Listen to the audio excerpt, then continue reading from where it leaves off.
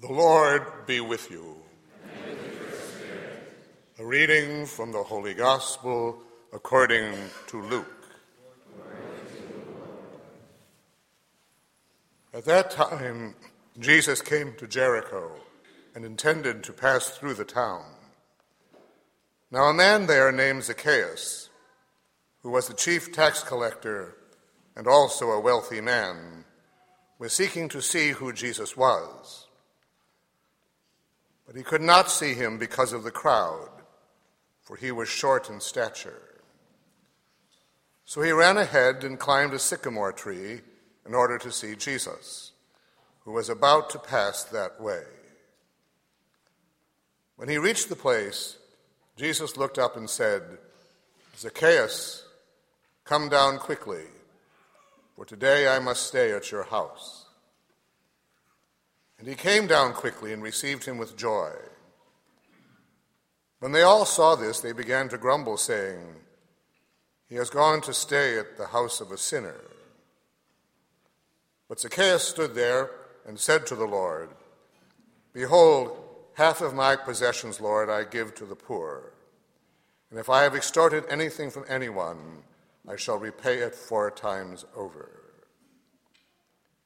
And Jesus said to him, "Today salvation has come to this house, because this man too is a descendant of Abraham.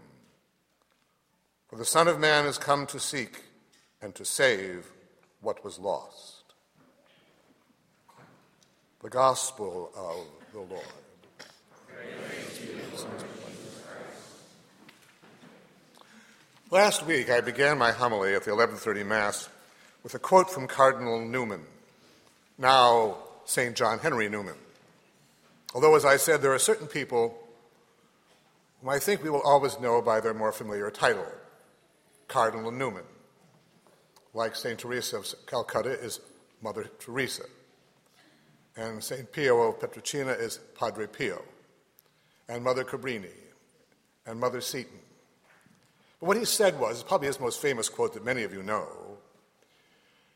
He said, "To live is to change. To be perfect is to have changed often." It's an important statement. To live is to change, and to be perfect is to have changed often. Last week in the Gospel, we had that well-known parable of the Pharisee and the tax collector. The Pharisee in the temple thanked God for his virtue, and then proclaimed his virtue to God, in the event that God didn't know it. The tax collector, on the other hand, as we recall, wouldn't even look up to, wouldn't raise his eyes to heaven, but kept beating his breast, saying, "Lord, be merciful to me, a sinner." The tax collector went home a radically different man, a changed man, a transformed man. The Pharisee did not. The Pharisee who left the temple was the same Pharisee who came in. Today, we have real people that live out this parable. Our Lord is in Jericho. We're told he's intending to pass through the town. Of course, everybody has heard about him. He's well known for his teaching and his miracles. And there's this man named Zacchaeus, who appears only once, as sometimes they, but he's given a proper name this time. Not everyone is. Zacchaeus, who was not only a tax collector, but the chief tax collector. Remember, the tax collectors were hated people because they worked for the Romans. The Romans gave them a certain quota that they had to collect. Anything over and above that was theirs, and they had the authority to take it if they wanted it. This man is not just the tax collector, he's the chief tax collector, and we are told, as a result, a wealthy man. But he's curious. That's all. He was seeking to see who Jesus was. But there's a spark of faith in him, and our Lord knows that, as he knows it in us, too. He's seeking to see Jesus.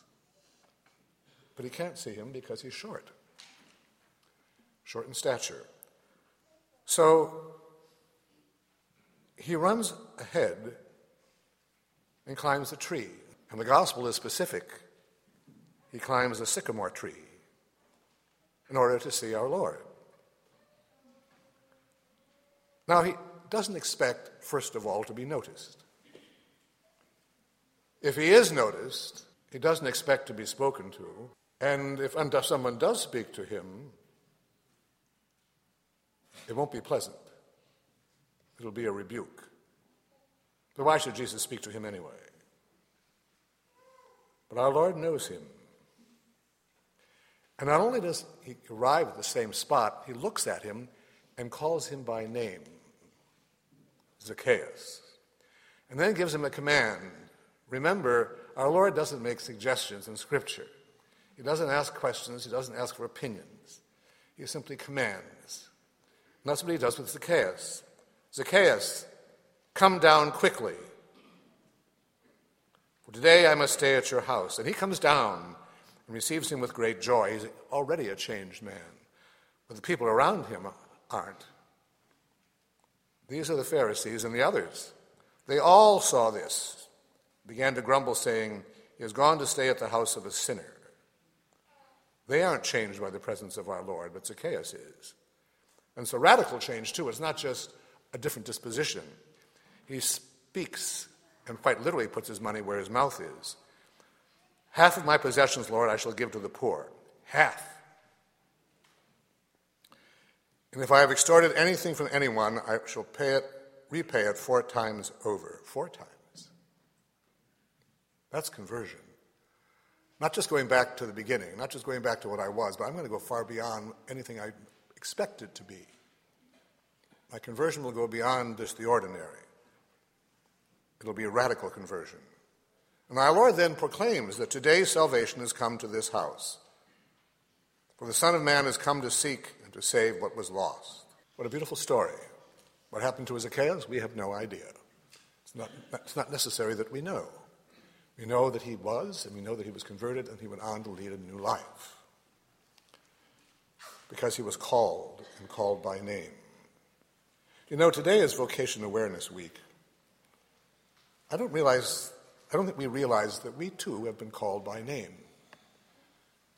I think we have this sort of vague relationship to our Lord often without realizing that he does call us by name, moment by moment, by name, to lead a particular kind of life. Now, of course, as we know, there are many professions, but only 3 vocations: the married life, the single life, and the religious life. And right now, we're all leading one of them. Even newborn infants are leading a single life, although they don't know it. We are all leading one of those lives, to which we have been called by God. We didn't wander into it by accident, or simply by some sort of disposition. I think I'm inclined to this. I guess I'll get married, nothing else to do. Or I think I'll become single. I just sort of like my freedom. And of course, nobody ever enters religious life casually. They do it because they really think that they're called to it, ordinarily. Although God can use strange things to call people to religious life, too. Something very ordinary, something that we don't even think of. I remember with one great convert, Paul Claudel, who was listening to the Magnificat sung at Vespers in Notre Dame on Christmas evening. He was converted on the spot. But we are called to one of those lives. By name, we are called to it. I don't think if very people think that. I'm called by God to this life, to lead this life. Not just something I decided on, nor can I determine it completely. It's up to God to bring this to fruition. And so we are like Zacchaeus. We've been called, but we've also been called from something. We are always called from sin, of course, to holiness, all of us. It goes without saying. And we are then called, after that, to realize our holiness in a particular state of life. The first call of marriage, the first call of the single life, the first call of religious life is to holiness.